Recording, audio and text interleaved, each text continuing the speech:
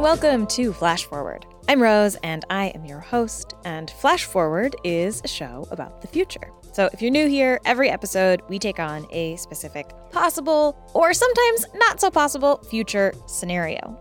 The first thing we do together is we always start with a little field trip into the future to check out what is going on here, and then we all teleport back to today to talk to experts about how that world that we just heard might really go down. Got it? Great. This episode, we are starting in the year 2032.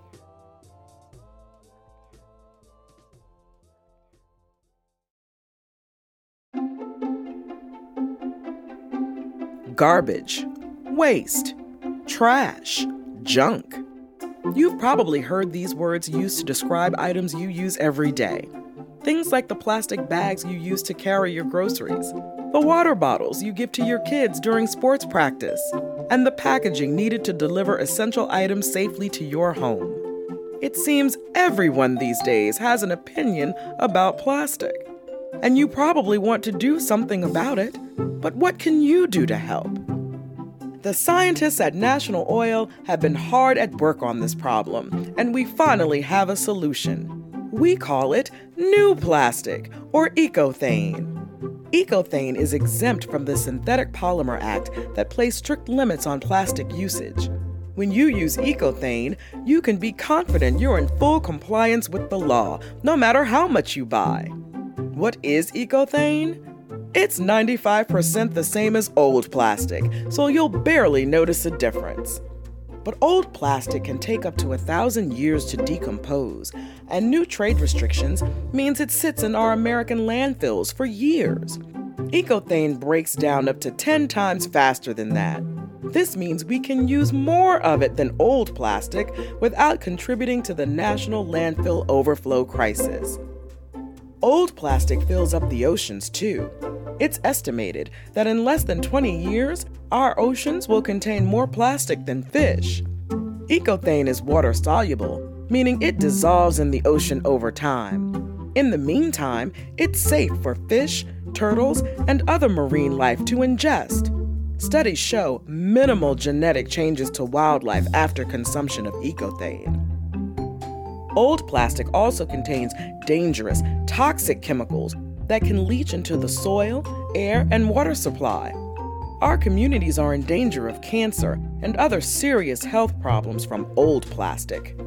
Ecothane has been shown to improve health outcomes. Residents who live near our new plastic factories have stronger immune systems, experience fewer infections, and have lower rates of obesity on average. So you can feel good about using Ecothane for all the things you used to use plastic for. It's a simple replacement for you and your family. Our scientists have taken care of all the hard work, and it's just one of the many innovations that National Oil is developing for our modern world. Join us on the cutting edge. Choose health. Choose safety. Choose Ecothane. I can't believe they expect us to buy that crap. What? Did you hear that ad for Ecothane? I wasn't really listening. These big oil companies expect us to think that they actually care about the environment or something. I guess it's better than nothing. Oh, you're so gullible. So, what?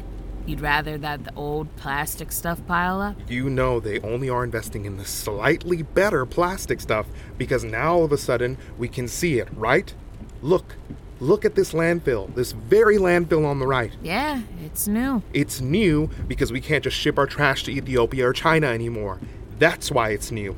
And now that there are all these landfills where rich white people can see them, now we care about trash. Oh, and now I'm supposed to root for the big oil companies making slightly less bad trash? Like that makes up for any of this? Why do you care so much? This landfill opened up 2 years ago. 2 years! It's almost full. We're gonna run out of places to put all this stuff. New, fancy, slightly less terrible plastics won't fix that. All right, well, why don't we just shoot it into space? Oh my God, have you even heard of space junk? No, but also, can we just listen to the radio again instead? We're going to talk more about trash when we get home.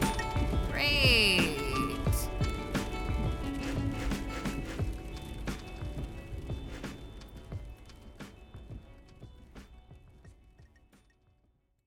Okay, so today we are talking about the future of waste.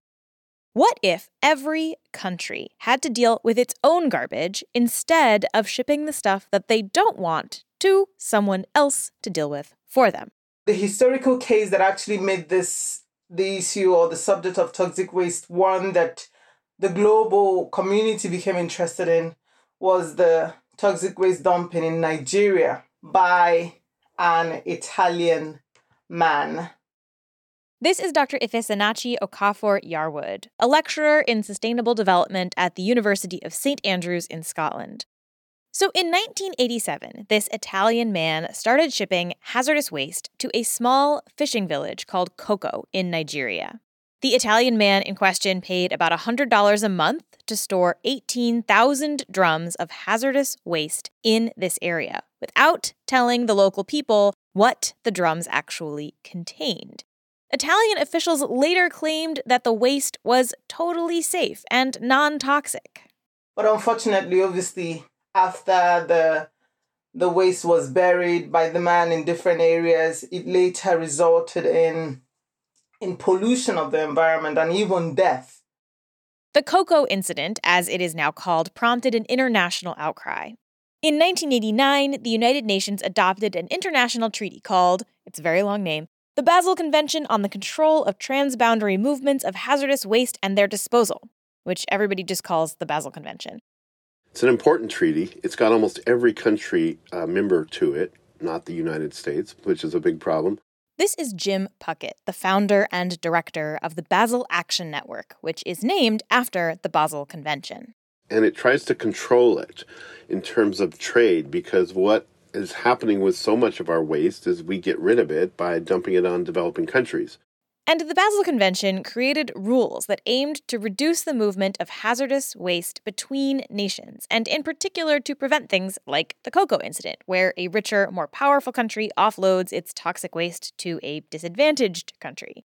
But the Basel Convention was not a complete ban on these imports. The way international law is formed is kind of by consensus, so the lowest common denominator prevails.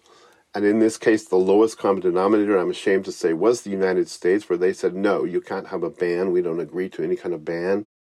So they weren't able to do that at the outset. And the treaty was very minimalist when it came out and was adopted. And it required notification and consent, a paperwork procedure before you could export waste, which was a step in the right direction, but it could be easily corrupted. Despite these agreed-upon rules, countries in the Global South are still dealing with toxic waste dumping. Nothing really have changed, because then in 2006, we had the Trafigura case, whereby a Panama-registered cargo vessel was carrying over 500 cubic meters of toxic waste and also dumped it in Ivory Coast. Trafigura first shipped this toxic waste to the Netherlands, where they were told it would cost more than 500,000 euros to dispose of the stuff properly. But they didn't want to spend the money. They wanted a cheaper way, despite the fact that they are multinational companies. So instead, the company sent the waste to Côte d'Ivoire, where they cut a deal with a businessman who offered to dispose of the waste for a fraction of the cost. But Trafigura did not tell the Ivorian government that the waste was toxic. In an email uncovered by the BBC after the fact, Trafigura said that, quote, "This is not very hazardous in the overall scheme of things. A bit of caustic in some water with a trace of gasoline." But after being dumped, that not very hazardous waste led to 15 deaths, 69 hospitalizations, and over 100,000 people who received medical treatment for problems like breathing difficulties and burning skin caused by the fumes. The local government was overwhelmed by this huge influx of people who needed medical care, and theories spread that the government had been in on the job and had put the people at risk, which made the political situation really unsteady in the country. And on top of all of that, the waste also messed with farming and caused food instability. Trafigura was eventually outed and fined. In the end, it cost them over 100 million euros, because when they were found out, they had to pay compensation and they have to pay money to bring about or to sort of ensure remediation or restoring the land to its original ecological state, which is obviously impossible because so many years since this thing happened, the land or the places where the waste were deposited is still polluted. Jim has spent more than 20 years working to strengthen the Basel Convention to make it a true ban on hazardous waste. And in December of last year, they finally prevailed. That ban finally entered into force. It finally had enough ratifications to become international law. And that article says any hazardous waste exports to developing countries from developed countries will be forbidden for any reason. So that's amazing progress, but it took a very long time. And unfortunately, this kind of dumping continues to happen to this day. Interestingly, by January 2020, a company in Greece was able to again disguise a toxic waste as recyclable and send it to Liberia. They were only able to detect this because of the foul smell. This is 4 40-foot containers of supposedly recyclable bags. But in the end, they were toxic waste in 2020. And so the Liberian government had to send it back to Greece. Millions of tons of hazardous waste moves around the world every year, sometimes legally and sometimes illegally. But hazardous waste is not the only kind of garbage that is imported and exported to and from countries every day. Sometimes it's supposedly recyclable plastics, sometimes it's non-hazardous solid waste. In fact, in working on this episode, I've learned that defining waste is actually harder than you might think. We all define it differently. Like your personal definition of waste could be totally different than mine. Maybe at its core, it's something that you don't want anymore. You don't see it as having value. But that doesn't mean that somebody else might not see that item and see value in it. This is Dr. Jenna Jambeck, a professor of environmental engineering at the University of Georgia who studies garbage. I would say even in my own household, my husband and I probably define waste differently, right? Like, he's like, well, we could use that, for X, Y, or Z. And, he just ends up keeping a lot of things. You and I as individuals might think we have a good idea of waste, what waste is, because we, handle it, literally handle it probably every day. And because we have that direct, tangible interaction with what we think of as waste, we sort of think, that is what waste is. This is Dr. Joshua Lepowski, a professor in the Department of Geography at Memorial University of Newfoundland. And he points out that not only is it hard to define what waste even is, it's also sometimes hard to figure out what to measure when we get into data about that waste. So you have probably heard some kind of staggering number about how much waste each person in the United States generates each day. One study I found says that on average, each person in the U.S. creates about 7 pounds of trash every day. That adds up to about 2,555 pounds of materials per American every year. Side note, I did a little bit of Googling to try and figure out what weighs about 3,000 pounds to give you a comparison for that amount of trash. And I found out that there was a great white shark named Negumi who weighed about that much. Scientists actually put a tracker on her, and just a month ago, she was hanging out on the shores of my home state, New Jersey. Anyway, back to trash. These numbers, they float around all the time, right? You've probably heard them. Take e-waste, for example, right? Today, humans generate 60 million tons of discarded electronics every year. That's about 10 million elephants or 110 Burj Khalifas or 40 million great white sharks named Negumi. But just to illustrate how complicated it is to talk about waste and what we even mean by waste and what counts and what doesn't, Josh argues that really large number, that 60 million number, it's not actually the number that we should use. Most of the waste happened before you and I even purchased our stuff. To actually make your computer or your iPhone or your printer or your television, there is a whole other kind of waste that is generated. I think it's very important to expand the idea of waste from electronics to look upstream into mining and manufacturing, because that's where by far most of the waste and pollution arises. To make an iPhone, for example, Apple uses about 8 grams of copper per phone. Now, 8 grams doesn't really seem like that much, but Apple sells something like 217 million iPhones every year, which means that they're using about 2,000 tons of copper. And to get that copper, they obviously have to mine it. And mining 2,000 tons of copper means generating hundreds of thousands of tons of waste. It is very common that, better than 95% of the material that a mine is moving around is the waste or the overburden, and 5% or less is the actual ore that miners are after. To give you another sort of mind-blowing comparison, there's a copper mine in Chile called Chuquicamata, and by weight, this mine generates as much waste in 48 days of operation as all of the electronics that American and Chinese consumers combined discard in a year. And that is just copper. Your phone and TV and even toaster oven are full of materials that have to be mined in ways that generate a ton of waste. And since there is so much more of this type of waste, the waste generated by mining can sometimes have bigger environmental impacts than you tossing your old printer. By far, most of the waste and pollution has happened in mining and manufacturing and, is being released into and affecting the environment in geologically relevant ways. In terms of orders of time and orders of space that, far exceed that little remnant of the handheld device. Take Silicon Valley, for example.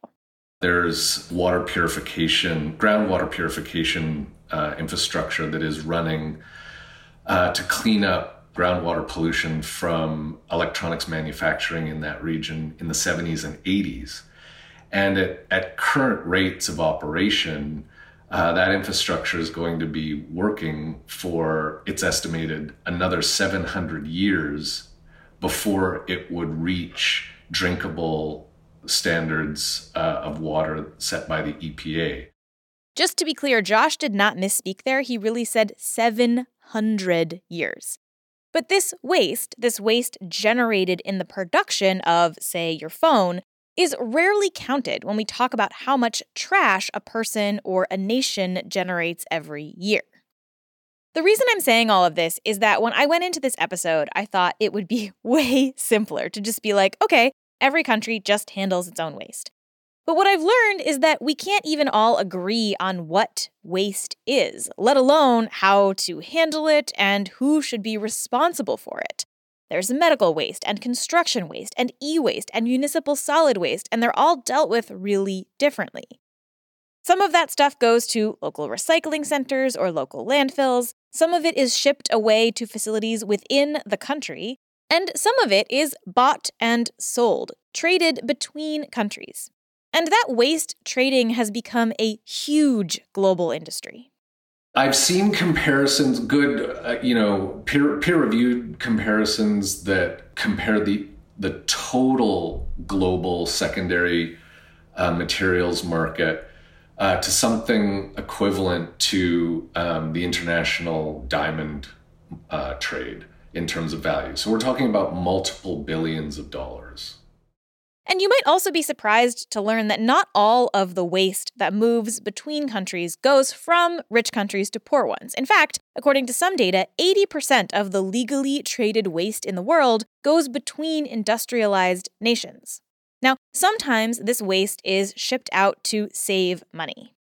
If you think about recycling and the economics, if you're on the West Coast, say you're in Seattle, San Francisco, shipping those scrap materials somewhere in the U.S. is probably, and by shipping, I mean trucking, is probably more expensive than the return ship that is going back to China from delivering goods. And that's really how it was sort of became so inexpensive.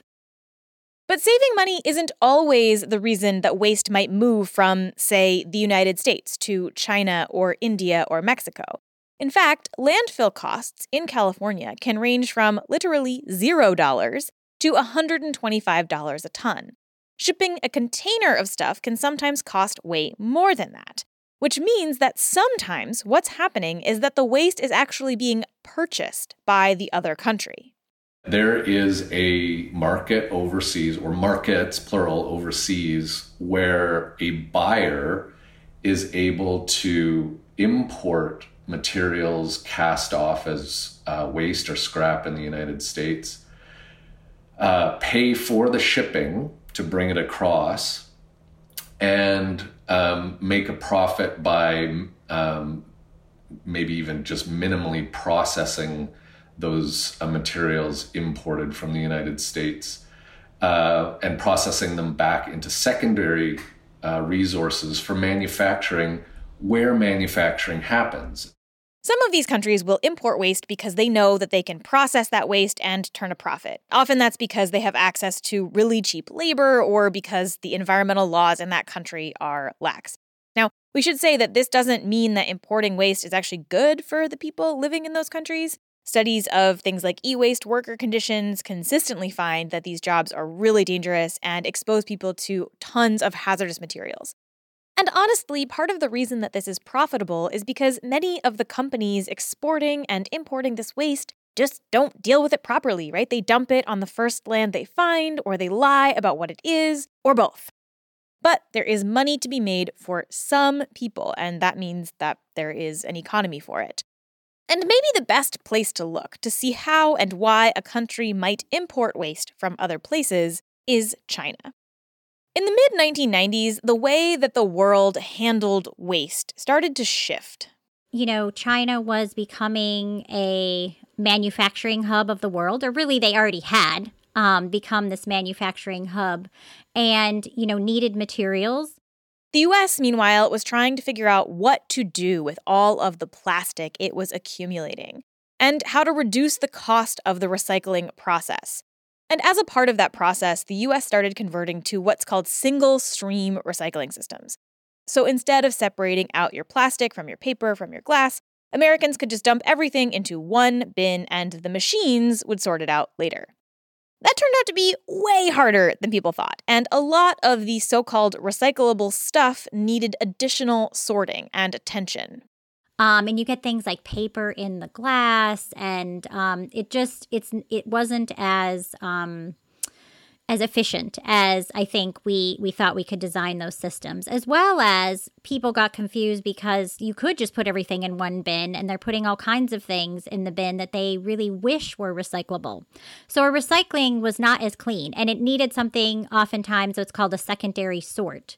So China started taking those materials, taking our trash, and doing the work of reprocessing it and using the materials in their own manufacturing processes. Again, this wasn't necessarily good for the Chinese environment or the health of the Chinese people who had to do this work, but it made some version of economic sense. And eventually, China imported more than 45% of the entire world's plastic waste. But this system started to create bigger and bigger issues for China. According to the Chinese government, most of the plastic they imported ended up being too dirty to actually recycle. In 2015, a landfill got so overloaded with garbage that it created a landslide that killed 73 people. We weren't really solving this problem. We were just sending it somewhere else. And then China said, no more. In 2018, China decided that it would no longer import plastic from other places. China has notified the World Trade Organization that it will ban the import of 24 different types of garbage. The ban, which will go into effect at the end of the year, includes plastic, slag from steelmaking, unsorted scrap paper, and discarded textiles. And we are going to talk about what happened next and what it would mean for our future where nobody can import and export trash when we come back. Okay, so in 2017, the United States sent 70% of its plastic waste to China or Hong Kong. The next year, they sent almost none of it because China said it would no longer take these imports. And the ripple effects of this decision give us a taste of what might happen if every country stopped importing and exporting trash.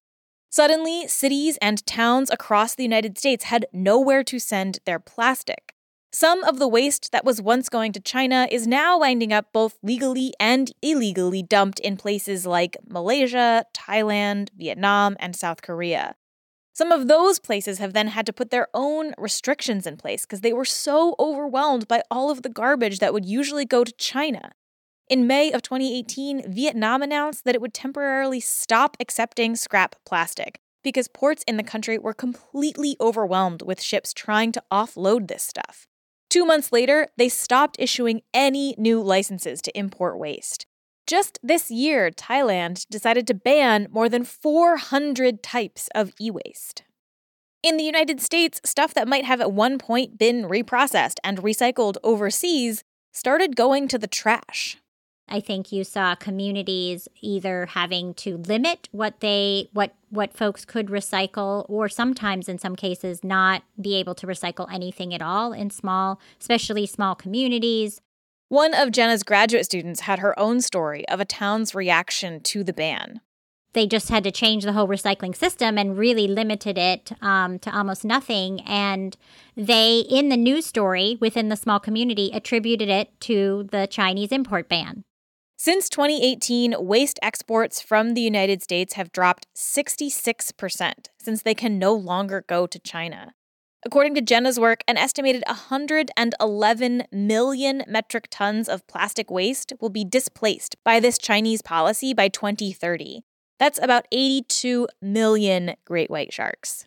In other words, this whole global system that we had of continually pushing the problem onto people with less and less power to do anything about it, it started to fall apart a little bit. And while all of this has sown recycling chaos in the United States, some countries are hoping that they can follow in China's footsteps. And so good that China banned the importation of plastic waste. It's so good news. And, it has set a pace for other countries like Malaysia, Indonesia, Philippines, and African countries to also say no to plastic waste.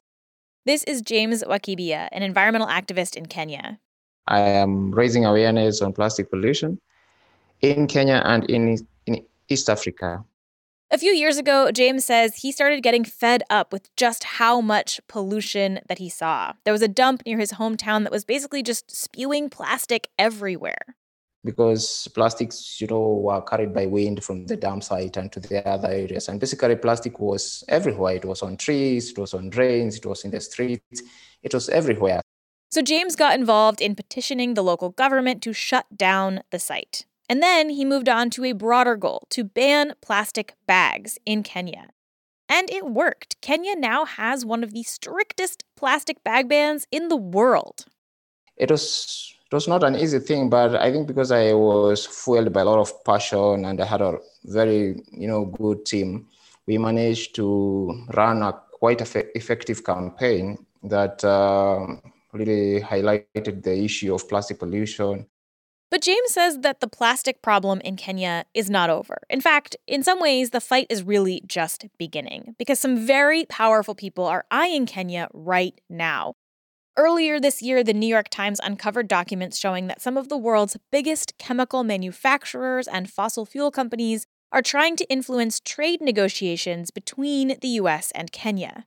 The American petrochemical company lobby group has been trying to negotiate its way to see that Kenya lifts its ban on plastic. That means that United States of America may be able to send, some of its plastic waste here, as well as open up Kenya to be a plastic hub, for its plastic to supply in Africa. And this is a trend that is going to become bigger and bigger. Fossil fuel companies have realized that they have to save themselves somehow. And for many of them, the answer has been plastic, a material made from petrochemicals, which is made from fossil fuels. And they don't want this whole global house of cards to fall apart, right? They need this system of plastic imports to keep working so that they can keep selling us more plastic. which is why you see big fossil fuel companies pushing hard for deregulation of plastic imports in places like Kenya. But James says that Kenya should not be bullied into this.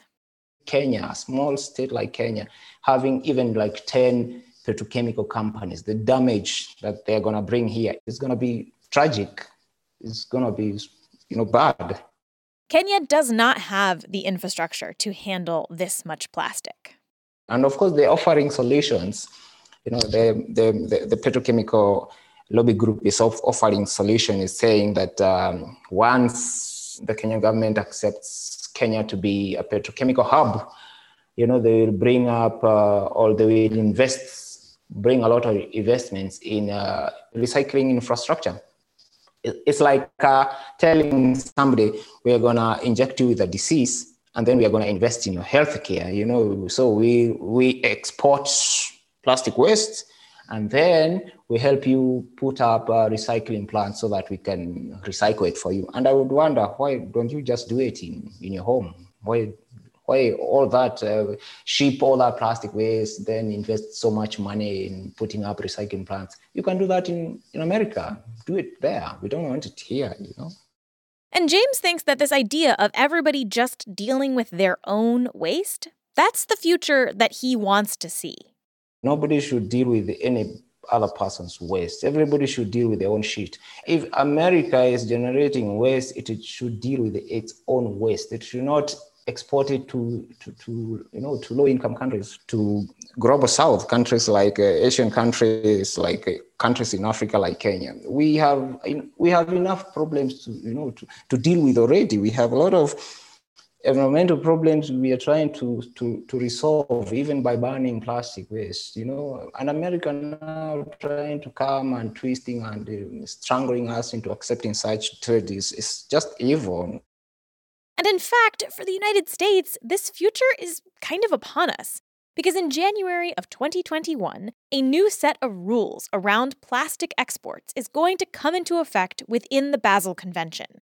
Norway presented some proposals to list plastics on a special annex of waste for special consideration.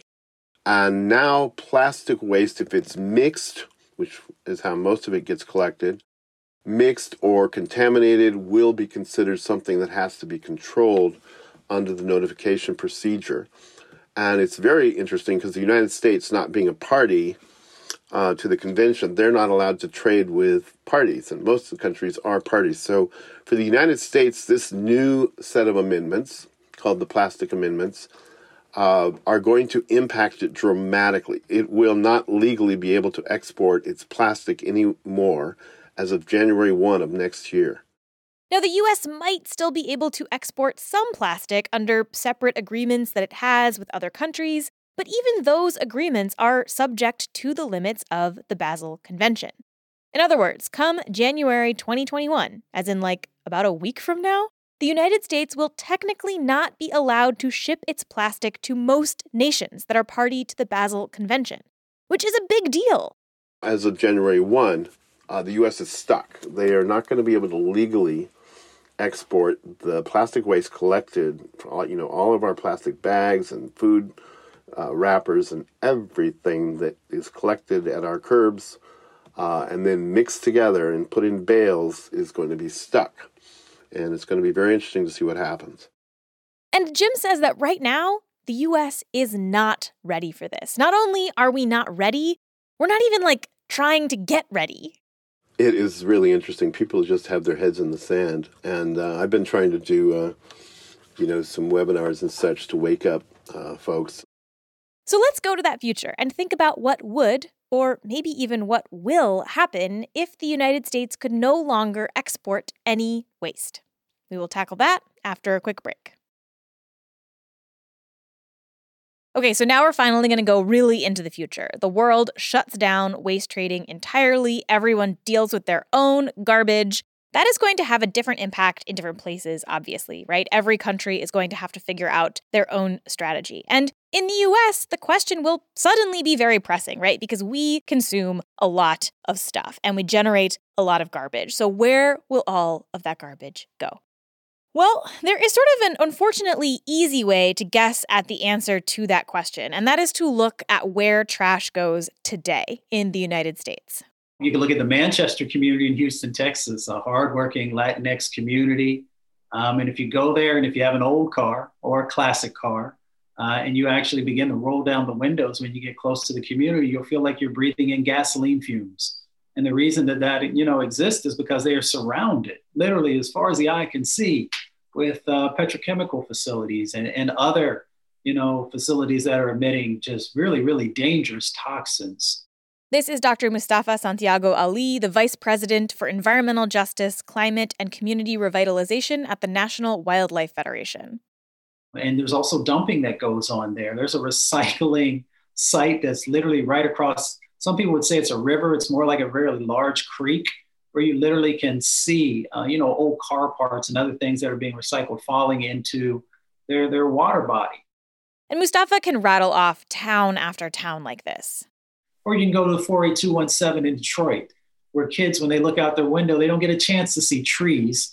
They see flaring happening from facilities. Or, of course, all of us know the story of Flint, Michigan, and the disproportionate impacts that have happened to the children there because of their exposures to lead and lowering IQ points and causing neurological disorders.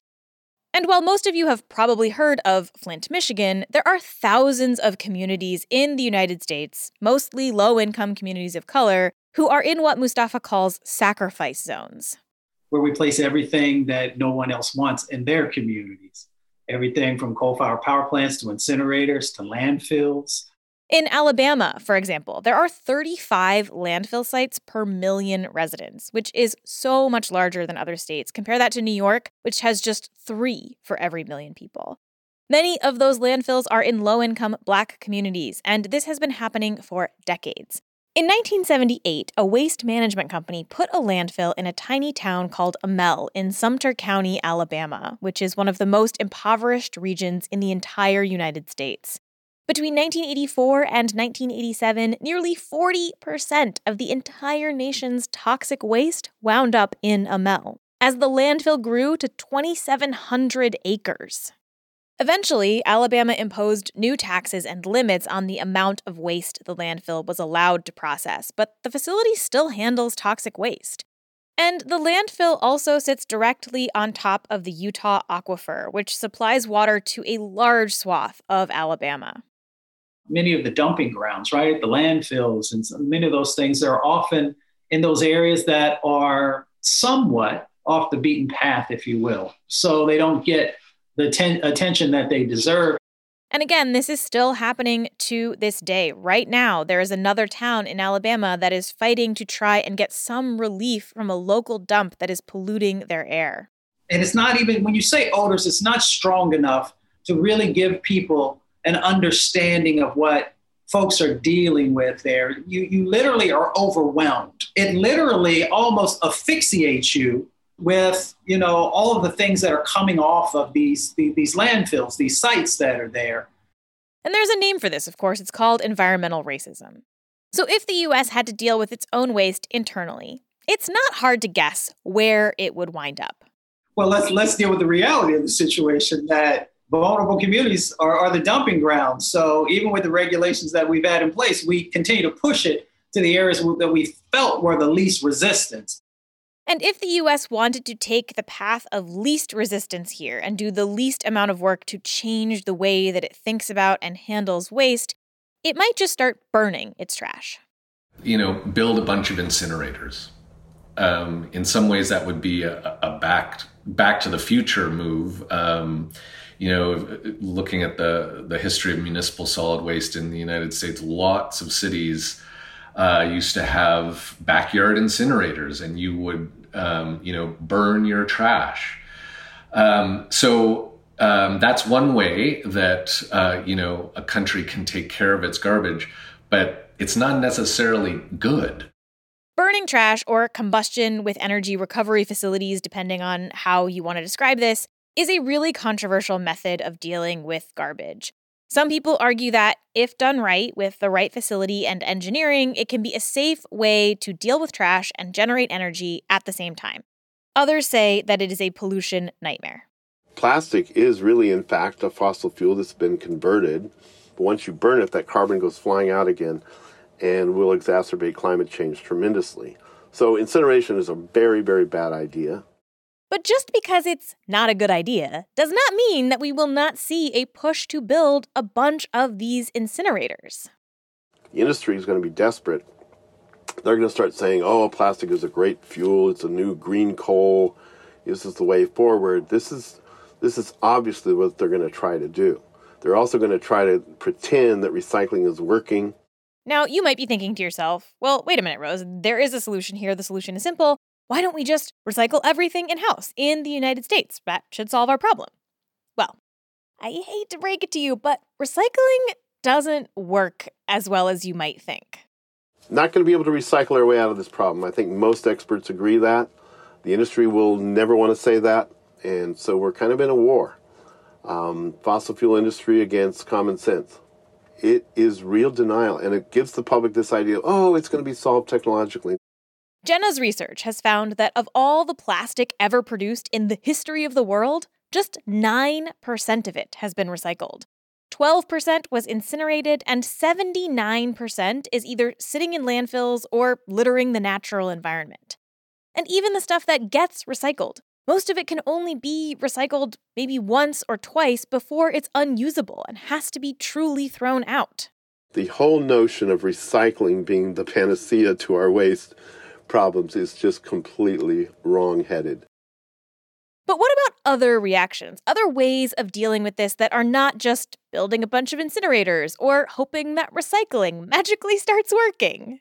If a country is going to take care of literally 100% of all of the waste that is attributable to the people who live in that country, then you have to sort of totally reorganize economic systems, because in many countries, in many wealthy countries, a lot of the stuff that people in those countries use come from outside those countries, which means there's a net gain of material and energy into those countries. So unless you find a way to rearrange, manufacturing, other forms of production to also take place within each country, it would be, I hesitate to use the word impossible, but it is seemingly impossible, shy of some magic technology, to handle all waste internally to a country where it arises.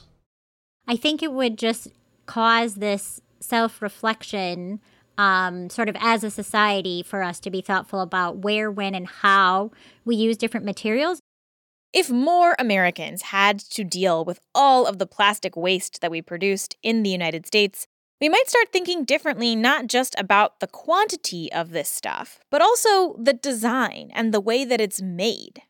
We think about, what makes plastic so hard to recycle is there's such a variety of it. It can be any color in the rainbow. It can be, rigid. It can be soft. It can be, there's additives for UV resistance. It can be textured.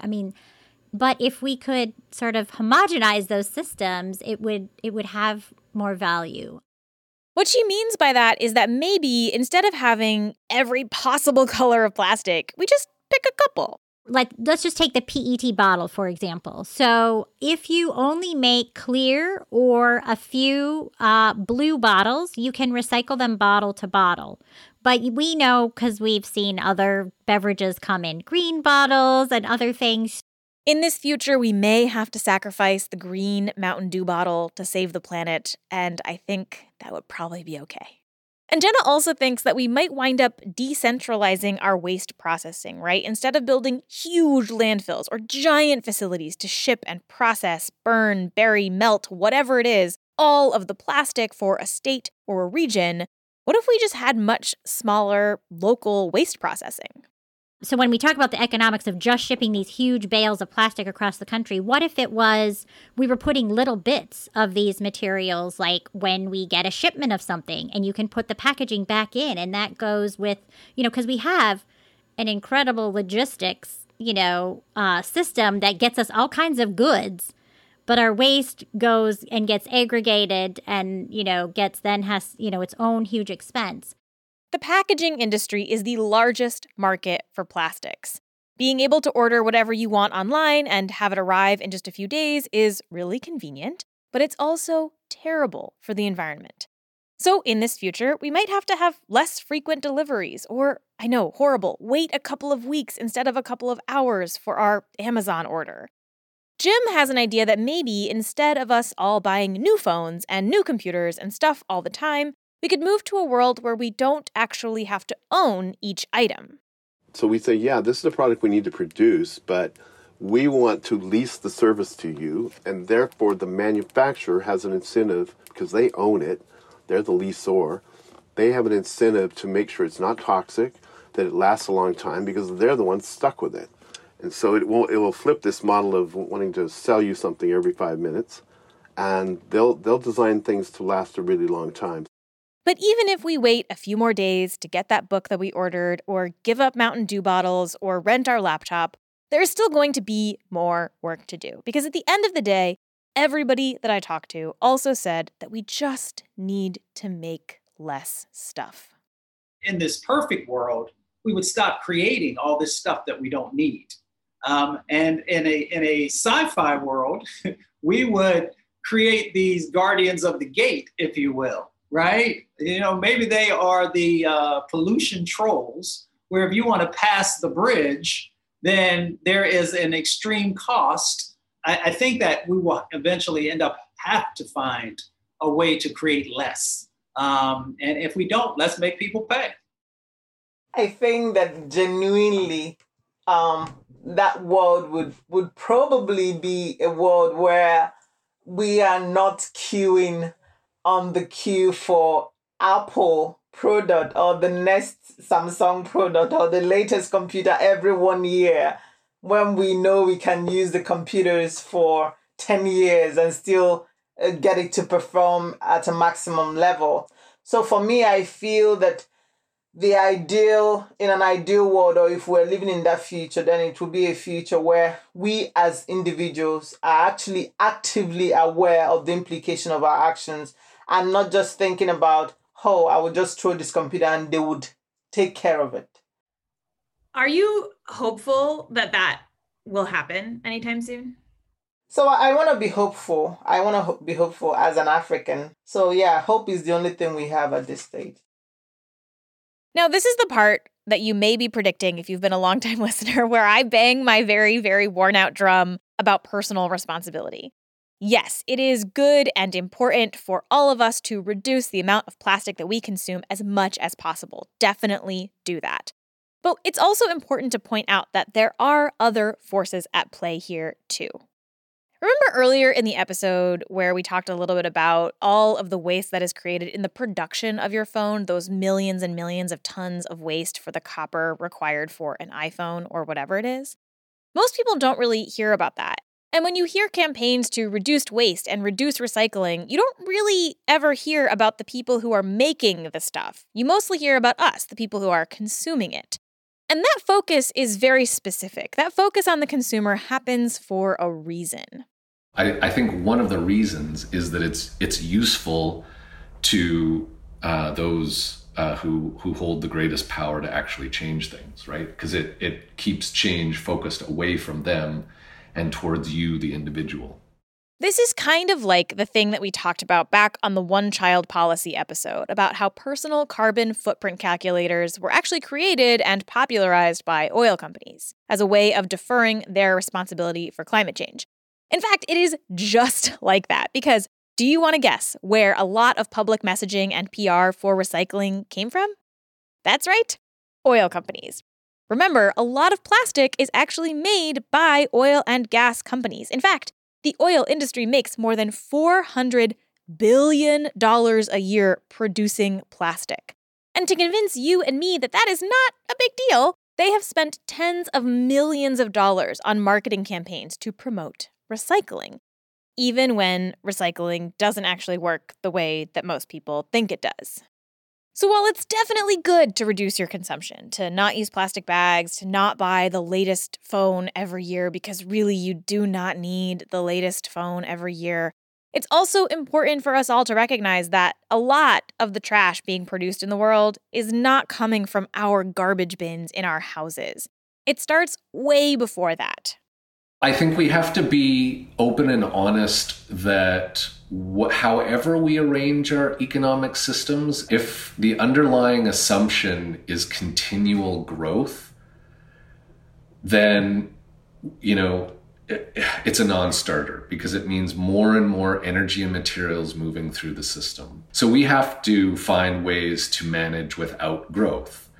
This is one of the reasons that I find thinking about waste so interesting is that, you and I handle it, as I say, in a daily way, but it does directly connect to these much broader, much more fundamental issues of what sort of society do we live in, then what sort of society do we want to live in? And if there's a difference between those two, how do we make the shift from the way things are to the way we want things to be? And those are the big questions of Flash Forward, right? What is the future we want? How is it different from where we are? And how do we get there?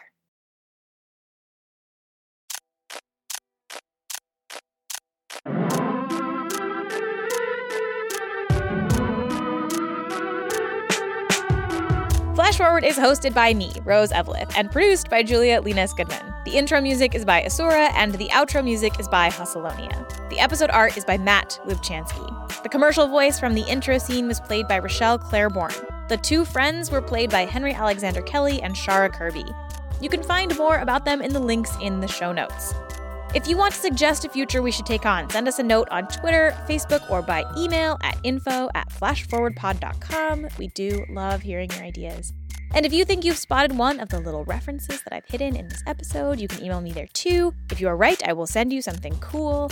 And if you want to discuss this episode, some other episode, or just the future in general, you can join the Facebook group. Just search Flash Forward Podcast and ask to join. There is one question. It doesn't really matter. You just have to say the name of an episode so that I know that you've listened to the show before, basically. And if you want to support the show, there are a few ways you could do that too. Head to flashforwardpod.com/support for more about how to give. But if that is not in the cards for you, you can head to Apple Podcasts and leave a nice review, or just tell a friend about the show. That really does help. That's all for this future. Come back next time and we'll travel to a new one.